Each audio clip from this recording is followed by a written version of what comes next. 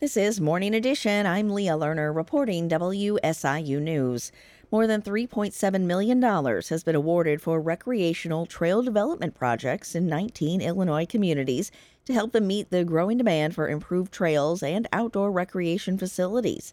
One of the projects is the Cedar Lake Multi-Use Trail assigned to the city of Carbondale. It's receiving $200,000. The program provides up to 80% reimbursement to local grant recipients for the cost of trail projects, with local sponsors providing the balance of the funding. Grants may be awarded for land acquisition, trail construction and rehabilitation, purchase of equipment for trail development and maintenance, restoration of areas damaged by unauthorized trail use, construction of trail-related support facilities such as parking and restrooms, and educational programs. Gift card scam reports went up by 50% in 2023. Scammers have doubled down on gift cards as a method to steal money from consumers, especially online shoppers, leading retailers to implement new fraud prevention solutions in response. Sydney Waters with the Better Business Bureau has a tip to help prevent these scams from occurring. Well, I think just in general, if you are asked to pay with a prepaid gift card for a purchase this holiday season, I would just do everything in your power to find another route.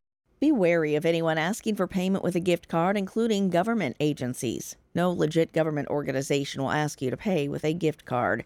Keep all information related to your purchase if you are scammed, because some retailers may require that information for refunds. If you suspect fraud, act immediately. Contact the gift card seller or the number on the back of the card to report it. 3 temporary staffing agencies and their trade associations are suing in federal court to block enforcement of new labor laws in Illinois that govern the use of day and temporary laborers.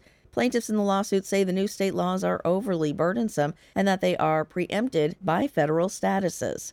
Governor J.B. Pritzker recently signed a bill delaying implementation of the equal pay rules, but other requirements in the new law took effect in August. State lawmakers passed the new laws last spring. They include requirements that temporary workers be notified if they're being sent to a workplace where a strike, lockout, or other labor trouble exists. Other details as well. You can learn more at WSIU.org.